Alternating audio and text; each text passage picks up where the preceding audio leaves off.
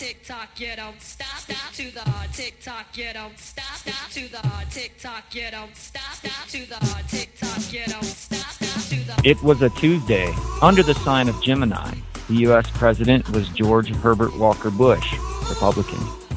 In that special week of June, people in the U.S. were listening to Paula Abdul, and in the U.K., Color Me Badd.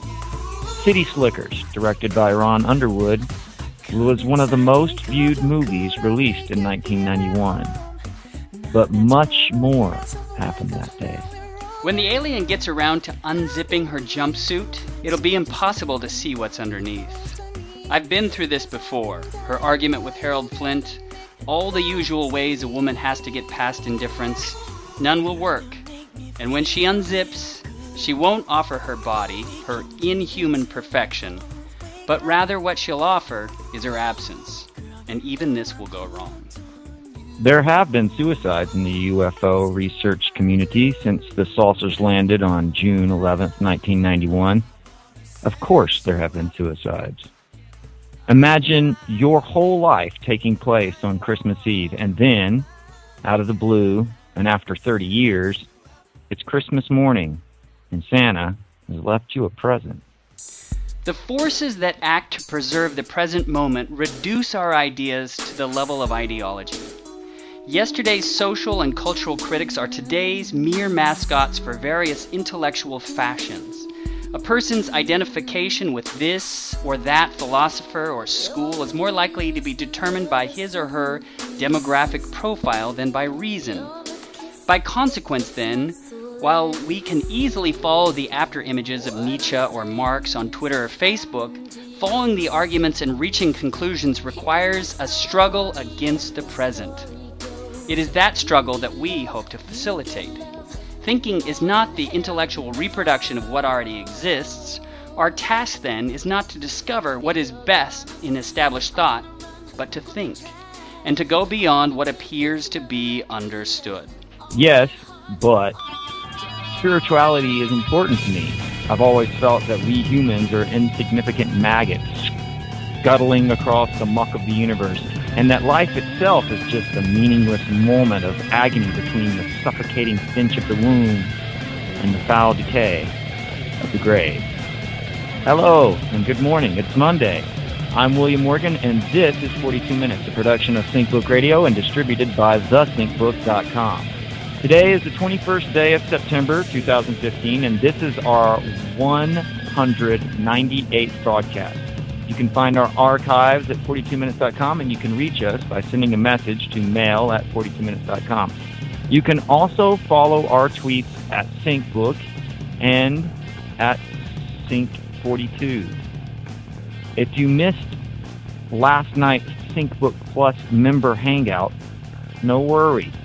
You can soon find an audio document on the conversation at thesyncbook.com/member content. Also be sure and check out our latest title from SyncBook Press, Audiomancy, Book 2 of the Astro Music series by Ezra Sanzerbell. And as a final note, be sure to mark your calendar on March 23rd to the 27th, 2016 to attend the Treefort Sync Summit. Not only will SyncBook Radio be covering the music festival, but we will be programming it as well. Stay tuned to syncbook.com or thesyncbook.com for more information and stay in the loop. Today, in the shadow of the towers, we'll determine what happens after the saucer storm. And we'll do so in a speculative post-9/11 world. Hello, Doug here, and today we are reconnecting with Douglas Lain, novelist, blogger, and podcaster. Mr. Lain is the publisher of Zero Books and host of the Zero Squared podcast.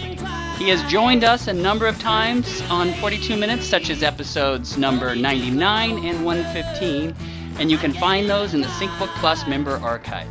His first novel, entitled Billy Moon, was published by Tor Books in 2013, and his second book, entitled After the Saucers Landed, arrived this past August from Nightshade Books.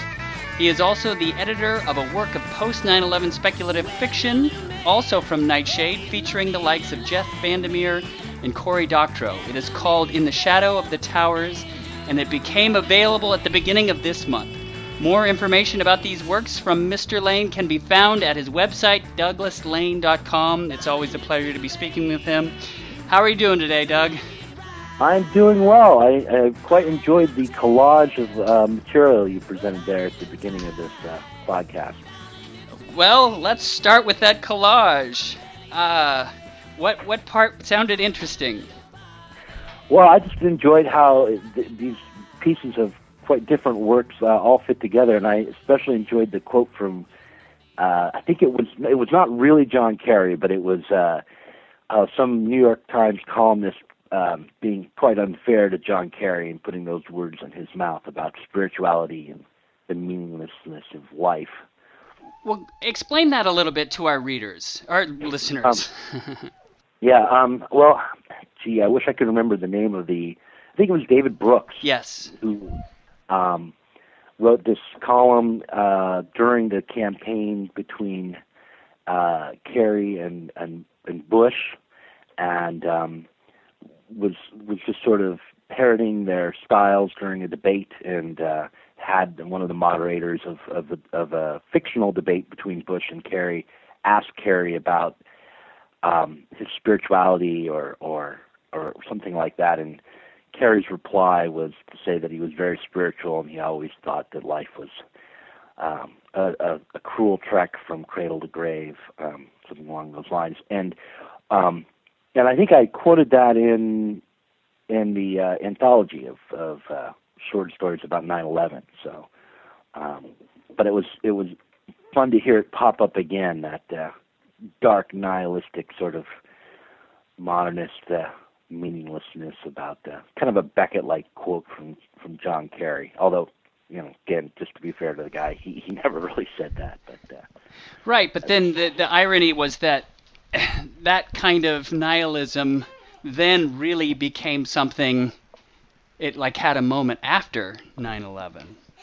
Right. Well, I think that 9/11 sort of forced people to think about a lot of people ended up in churches after 9/11. People who were maybe Christian Sunday Christians.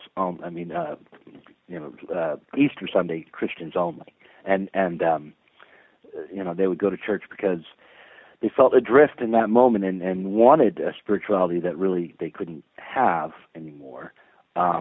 So, yes, I think 9/11 forced us to look at the fact that God was dead.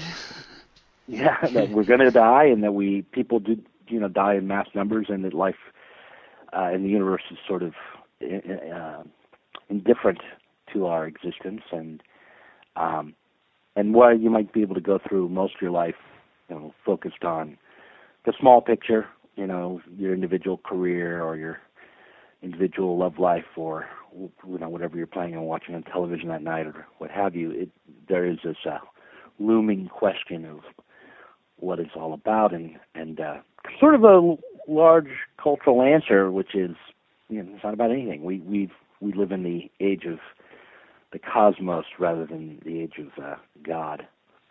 So I think the thing about that John Kerry quote is that it supposes that Kerry would say what we all, at least all of us who are sophisticates, believe. But David Brooks' point was that, of course, that was completely unacceptable in terms of for a president to say, and that that kind of sophistication is to be looked down upon or mocked. Did you happen to watch any of the True Detective seasons? I did. I watched the first season of True Detective. I haven't watched the second one. How's the second one? Have you watched that? Yeah, a lot of people really didn't like it.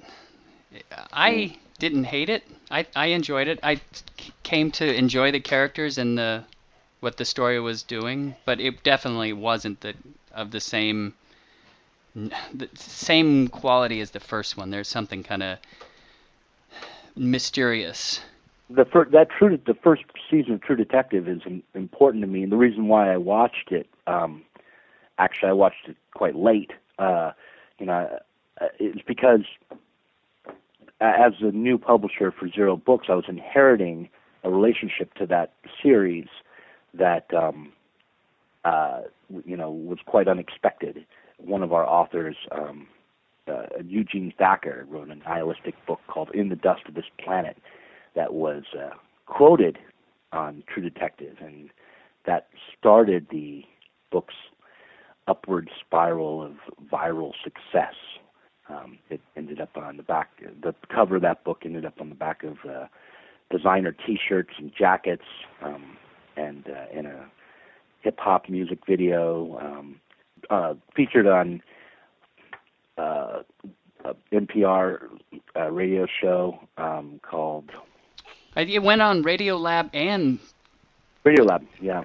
On the media then also, on I think. Glenn Beck. Yeah. Glenn Beck announced him, and that was when we really hit it. You've made it. Once Glenn Beck is on TV telling the world that you're a no good progressive commie fascist Satanist or whatever he said, the book is going to sell well, and it's continued to sell well for us. But it started with True Detective and how the nihilism of True Detective was fit nicely with the nihilism of that book. Let's talk about Zero Books a little bit. So there was a time period where we were looking at a lot of success from individuals who started on the internet as a hobby and actually made it their profession. And you've been able to do that. So, I mean, what is that like, and how did that come to pass? Well, it took a long time. I mean, I was a writer of short stories and novels before I was the publisher of Zero Books, and I had been working to have a career and had at least a professional relationship with the field for a while. So I was publishing professionally and making some money from it, but not making my living from it.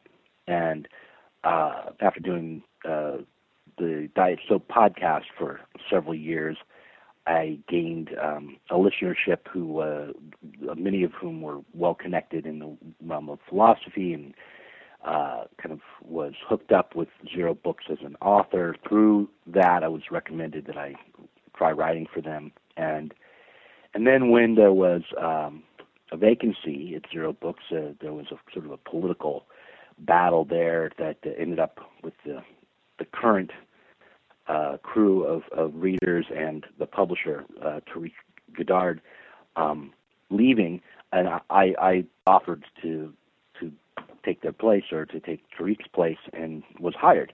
So that was based on the relationships I developed with my listeners at the Diet Soap podcast. So that's why I was kind of a known entity and was able to land that gig. And then I started podcasting for them, as well as deciding which books would be published and working with authors and being the publisher and publicist for Zero Books. So there was definitely a lot of hard work involved, but no small amount of serendipity either? Right. Yeah, it was like I worked for 5 years. I did not work with this in mind, of working for Zero Books. There was an opportunity that came up. One of my frequent guests and listeners to Diet Soap suggested I apply, and then recommended me. And I had already started to work with Zero Books, hoping to form maybe a secondary podcast for them. And because of all of that, I landed the publishing gig there and started working full-time from home, which the big perk of being an internet professional is that you can become a complete shut-in if you'd like, and never leave home at that point. Just have groceries shipped to you from this online group or that one, and never have to see the light of day again. So I work to actually leave the house now and remind myself to shower regularly and that kind of thing. But well, so what about being paid for Diet Soap? Did that happen at any point in that trajectory? I was paid by my listeners through donations, so it was a nice perk of podcasting to make. I would say it more than paid for itself, and my relationship with my listeners paid for a book tour and the publication of a nonfiction book. because I ran Kickstarter campaigns, which many of the listeners to Diet Soap helped fund those. So, but I was not earning a month-to-month living from podcasting. It was a supplement to, I was working at the Oregon Symphony for those years. One of the things that I read during the introduction was potentially the mission statement for Zero Books. Yeah. Could you talk about that a little bit? Well, Zero Books has a manifesto or a mission statement now, and it's printed in the back of every, or most of our books. I think every Zero book has this printed there, and it was written by, I think it was written by Tariq Goddard, and it may have been written by Tariq Goddard and Mark Fisher and a few other people who worked in the previous regime. And it's quite good and it's quite strident what they wrote originally. But I wanted to change it for a number of reasons. One is just to mark that there's a new Zero Books, that there is a change, but also because the original manifesto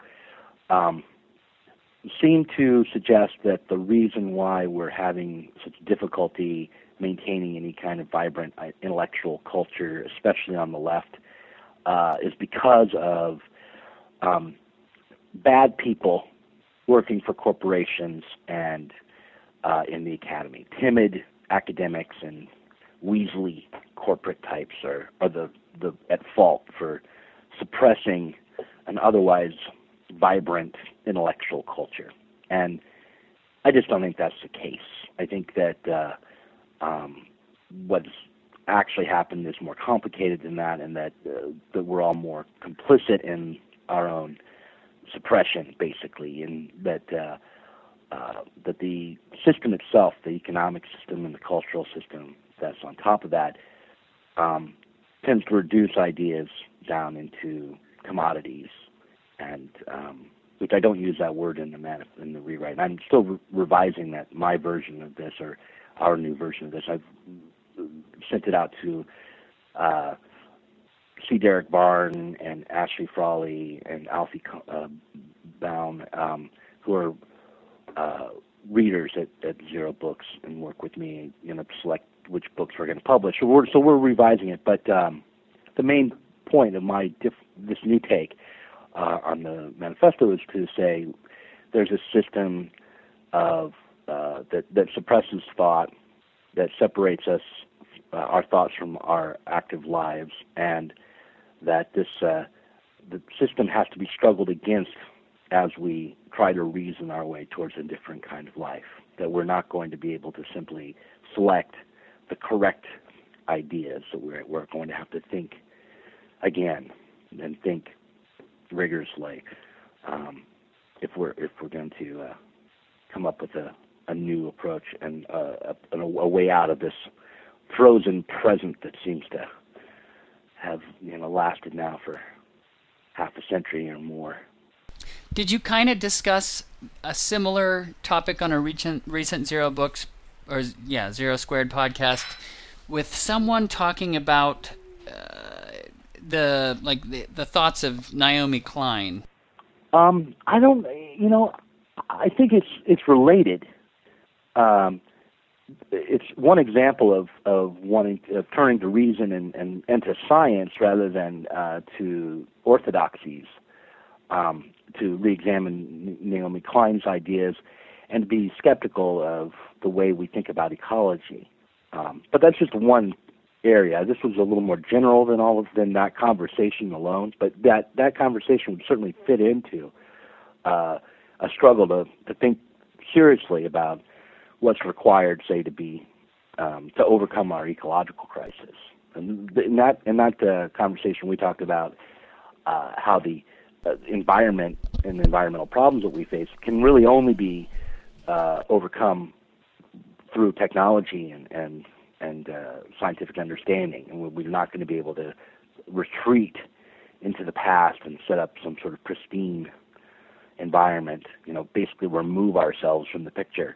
We're going to have to change the way we relate to the world and the way we exploit the world, and the kinds of technologies we implement to produce energy and agriculture and so on. but this will mean advancements in technology and advancements in our understanding rather than a retreat to, our Neolithic past. So yeah, it does fit. So we were sent 2 books in the mail. One was After the Saucers Landed and In the Shadows of the Towers. Now these are, of course, 2 different types of books, one which you edited, and one, of course, is fiction by you, right? So that's right. I'm wondering, which one do you prefer? Oh, I prefer my novel. I mean, I like everyone else's. I think probably the book that is, if I was objective, the book that is sure to please more readers would probably be the anthology, because you have such a wide array of different writers, very talented writers in that collection, or in that anthology. But, I wrote the novel, and I only wrote one of the stories in the anthology. And I'm an egotist, so I think my What's it like editing so many other people's works? I mean, you have to basically live with other people's styles and stuff for such a long time. Well, there were only a few stories that were written for that anthology. There were a lot of reprints in that anthology. Mm-hmm. So Rob McCleary and David Friedman were writers who I actually worked with to help them create their stories. And I enjoyed doing that. And it's not difficult for me to read someone's work and see what I think they're doing and make some suggestions. But they were both very capable writers, and they took what they could from my suggestions and did what they thought was best as well. And I'm a big fan of Rob McCleary. His story Nixon in Space, which was published back in the mid-'90s, made me realize that maybe I could eventually get published, because if this wacko story was published, I might have a shot. So yeah, I was very pleased to work with everyone who was in that anthology, but a lot of those people had their stories not only published but kind of recognized, like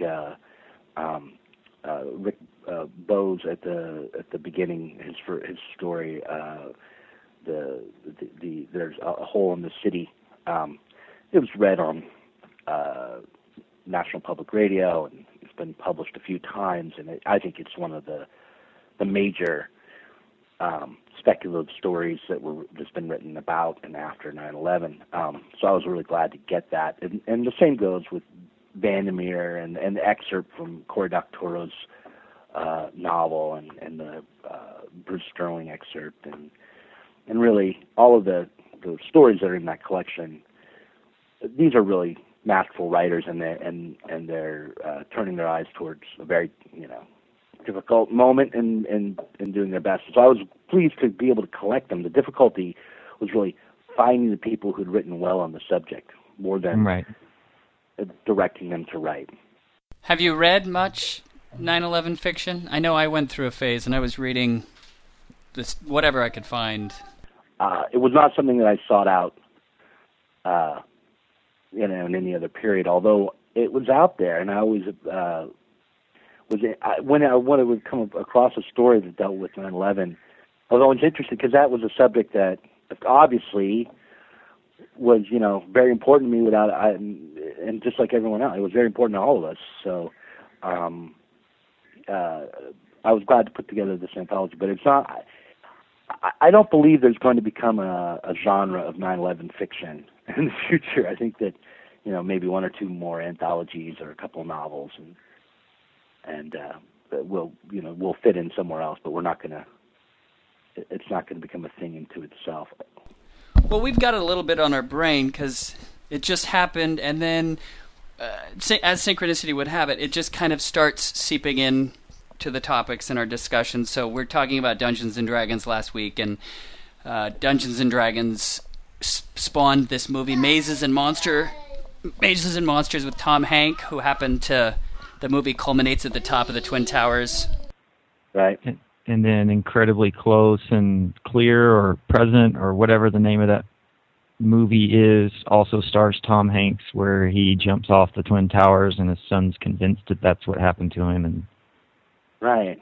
And I recently watched The Big Lebowski for the first time. 9/11 on the check. Yeah. But then... That was for the first time? It was the first time you watched The Big Lebowski? I know. We believe in nothing, Lebowski. It's a lot of fun, that movie. There's that scene where he's writing on that check, and then he looks up, and there's George Bush on the TV screen, senior. Right. And so it is just all this undercurrent of... But speaking of which, I mean, being a sync head and having your brain turned up to this, having your free association turned up to 11, when I got your books, I noticed that they're almost the same cover. Did you ever notice that before? No. They look very different to me. One's black and white with little kind of generic stick figure, restroom icon figures on the cover, and the other's Twin Towers. But how are they identical, or how are they similar? Well, I don't say that they're identical. They just have the same kind of motion going through them, with the disc and after the saucers landed kind of representing the sun and the shadows of the tower, and then the beam that's kind of going down to the person with the alien in his head would actually be the negative space of the towers. Do you get what I'm saying? Oh, man. Yeah, I wish I had those covers right in front of me. I could see it more, but I do know what you're talking about, yeah. Huh. I think once you see it, you probably won't be able to unsee it. It's kind of like a magic eye. But, I mean, of course, they were sent to me together, so I pulled them out apart together, and I was like, oh, well, wait a minute, that's kind of creepy. So, those are two completely different artists that were employed to make those covers, and the one probably did not look at the other. Yeah, no contact whatsoever, I imagine. Okay, well, 9/11, 2001 was a Tuesday. But June 11th, 1991, I found out on accident, is also a Tuesday. Did you design that? And why June 11th, 1991, and after the saucers landed? Because there is the thing that 6/11. No, I did not design that. I can tell you why 1991, but I can't tell you why June 11th. There's no reason why it's June 11th, and that I'm conscious of. But I know why it was 1991, which was because that was for me a big year.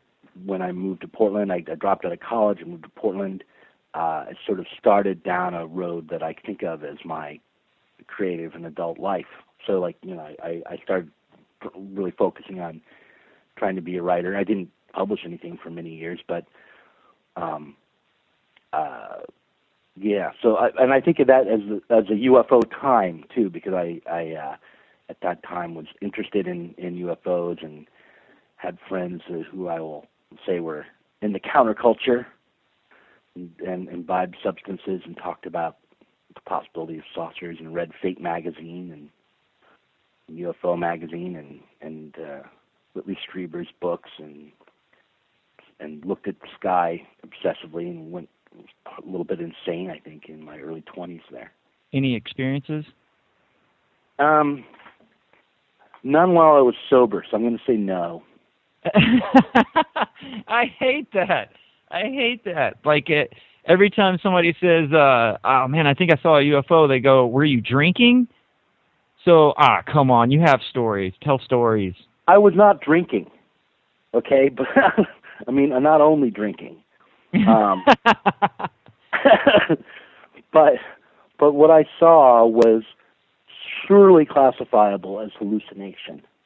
So, I'm just going to leave it there. But I have had, that was a time in my life where I felt and took seriously the notion of synchronicity. So I had a lot of experiences of synchronicity around that time. And, as I say, I was in my early 20s. I was sort of trying to find my way intellectually and sure spiritually and creatively. And the kinds of things I was writing then were sort of the naive wonder boy version of of the same thing, the kinds of things I'm writing now. It makes me cringe to look back on the way I was talking and the kind of perspective I had, but it was the same subject matter, the same questions. So yeah, that's why it was 1991. But June 11th, 1991, I didn't even remember that was a case. So, but yeah, you turn a 6 upside down, it's a 9, right? So 9/11, 1991. Mm-hmm. Well, tell us about the book. So part of this is built on the idea. The mystery is only valid unless it stays a mystery.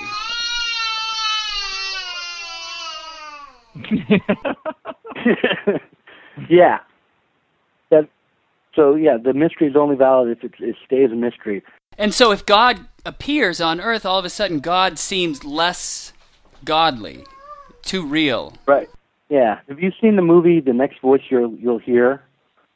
It stars Nancy Reagan and I don't know who else, but I think I've heard of it, but I haven't watched it. No. So like God talks on the radio. Oh yes, I have. That's been forever though. Wow. Yeah, okay. The whole movie. So you couldn't find a more cheesy premise.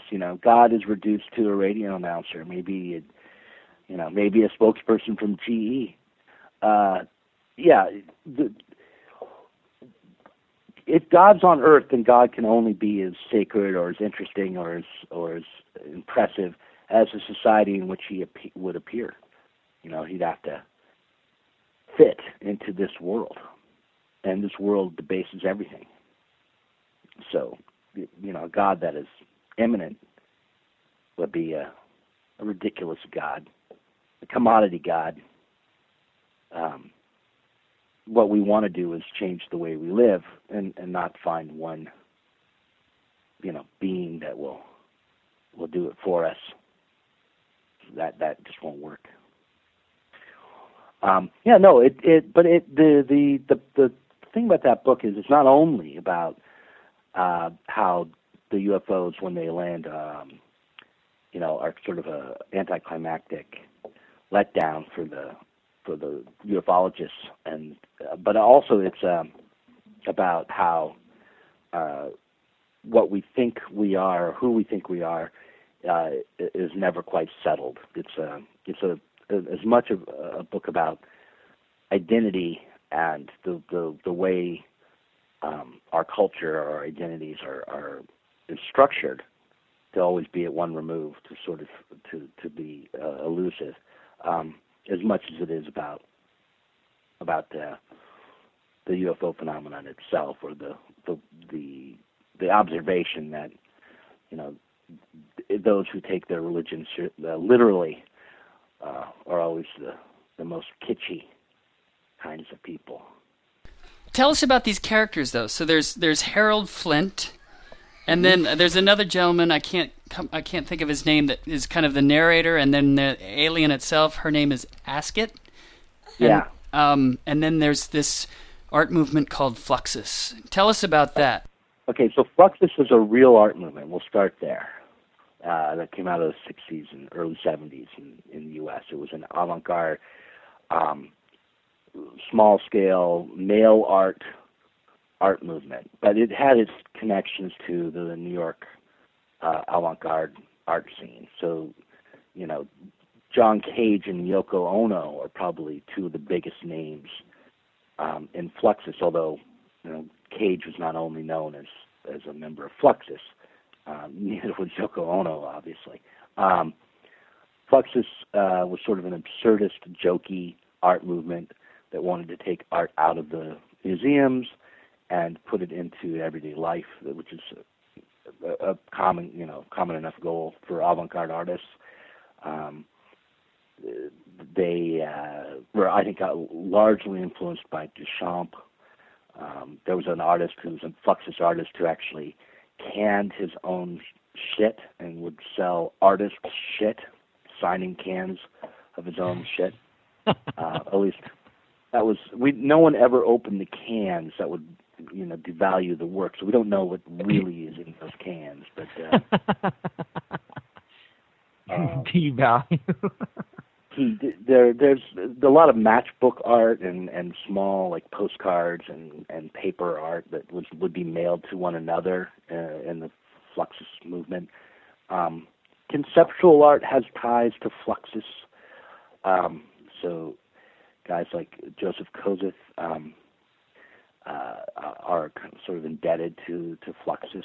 And I decided that the main ufologist in the book, a fictional character named Harold Flint, would be sort of an amalgam of different Fluxus artists, as well as Bud Hopkins, who's an artist ufologist who I talked to and read when he was alive. I interviewed him for my podcast a few years before he died, or maybe a year or so before he died, and found him to be an interesting character.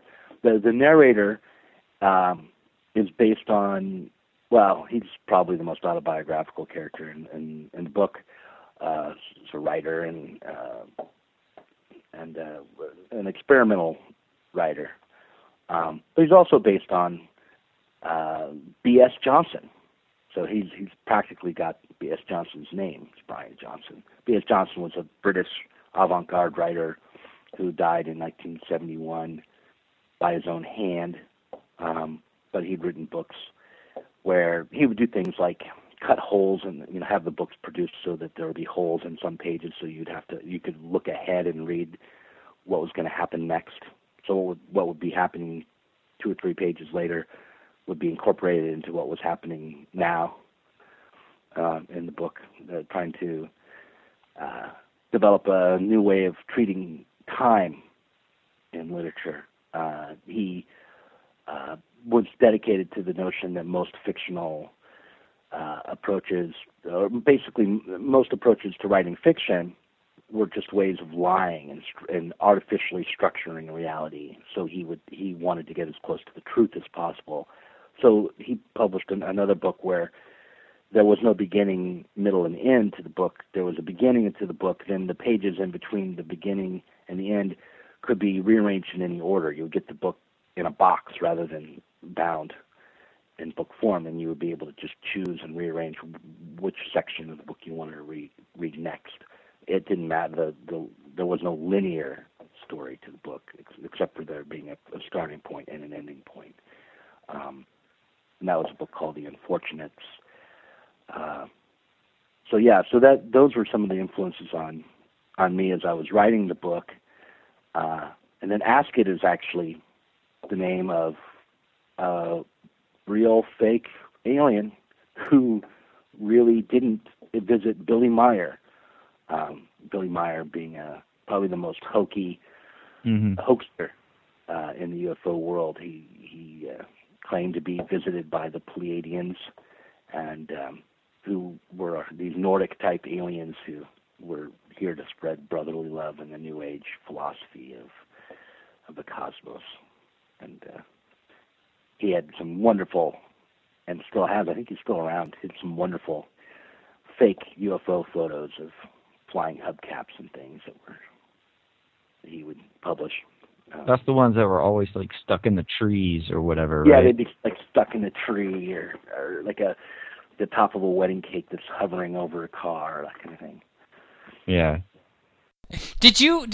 Have you seen Harry Kunzru's Men Without Gods? I have not. Is that a documentary or? No, it's a book, and he kind of took one of those type cult situations where they're set up around like the Pleiadians in the desert, but it does such a nice job of creating this idea of belief that completely collapses by the end. Yeah. Well, that's I mean, in my book, after the saucers landed, that happens, but the way that they fall apart is that they turn out to be entirely real. I mean, to go back to the beginning of this conversation, the experiences as they're told to us, if they were real, would be mundane. Exactly. So the experiences of the Space Brothers, I mean, if they landed and they were exactly as Billy Meier explained to me, I wouldn't want anything to do with them, no more to do with them than I want to do with Jehovah's Witnesses, deal with the Jehovah's Witnesses that come to my house, they're full of pretty platitudes, or not that pretty platitudes, and sort of silly nonsense ideas. And if the Greys were real, well, we would just have to develop, better weapons. It would just be more, kind of like they'd be like sharks out there. We have to try to learn to protect ourselves, but there'd be no grand spiritual revelation if these aliens were real. It's only by keeping some portion of it strictly in the realm of fantasy and in the dark that the feeling of significance sort of maintains. I mean, it's true with a lot of mystic visions. I remember listening to Jason Horsley describe a mystical vision that he'd had during an encounter with John DeRuyter, who was this guru in Canada. I think I'm getting his name right. I may be misremembering the guru's name and impugning some innocent man. But in any case, he was describing a vision he had of meeting with, like the god of Pan and some bearded Nordic type, and seeing flames shoot out of an owl's eye or something.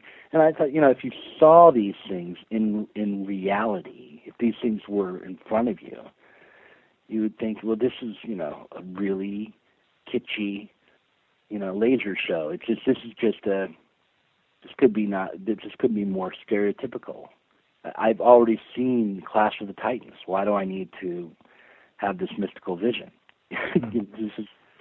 But because these images, which are, iconic and they resonate with our unconscious. They only resonate with our unconscious as long as they're not literal, as long as they hold back some sort of metaphoric content.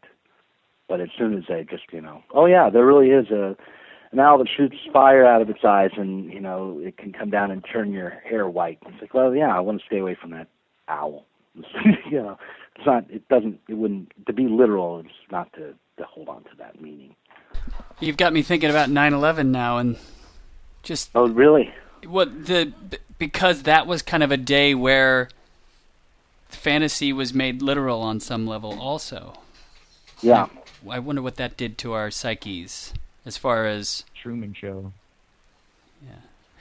Yeah. Well, I don't know what it did to our psyches precisely, but one of the issues I raised in the beginning of that book, and one of the things I was thinking about as I collected the stories for that anthology, was that the events of 9/11 did take some of our dystopic nightmare images from, say, B movies or movies like the Independence Day, say, and bring them to the streets of New York. And it challenged us then to find new ways to imagine both dystopias and utopias. It challenged us to come up with new artificial dreams so that we could hold on to meaning and not lose our way. Because I think that it's important for us to have these imaginary realms that we partially occupy, but once they are literal, then they lose much of their power.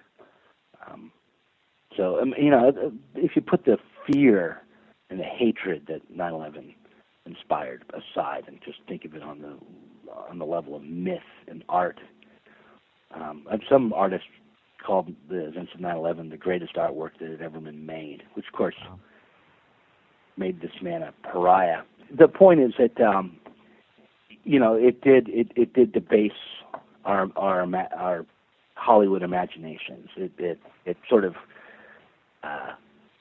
literalized them and realized them in a way that robbed those images of their significance and made them sort of vile. I mean, that's why, after 9/11 there was all these pop songs that we could no longer play on the radio, or Clear Channel thought we couldn't, and they, the movies that were coming out had to have the Twin Towers erased from it's like a Stalinist purge of the imagery of the Twin Towers from the Spider-Man movie and a whole bunch of other movies, and the movies that didn't have that done to them, and they weren't remastered to eliminate our collective memory are sort of eerie now and a little creepy. So what we did, I think, is we turned to synchronicities and to our own popular culture and to movies like The Big Lebowski to try to give mystery back to the mundane events of terror. Well, that was 42 minutes. Thank you so much for sharing it with us. Take us out, Will. To our listeners, you've been listening to Douglas Lane on SyncBook Radio, a production of thesyncbook.com. Information about the work of Lane can be found at douglaslane.com. For more information about the SyncBook, our guests, check out past shows, or to subscribe to the podcast via iTunes, please be sure and visit our website, thesyncbook.com. If you like this podcast and would like more, consider becoming a SyncBook Plus member. Some of the membership benefits include full access to the complete audio archive, discounts on books, behind-the-scenes scripts, bonus audio and video, as well as monthly online hangouts with the host. All this and more can be found at thesyncbook.com/membership. Thanks so much. And you've got everything backwards. I'm not here as an alien at all. I'm not with them.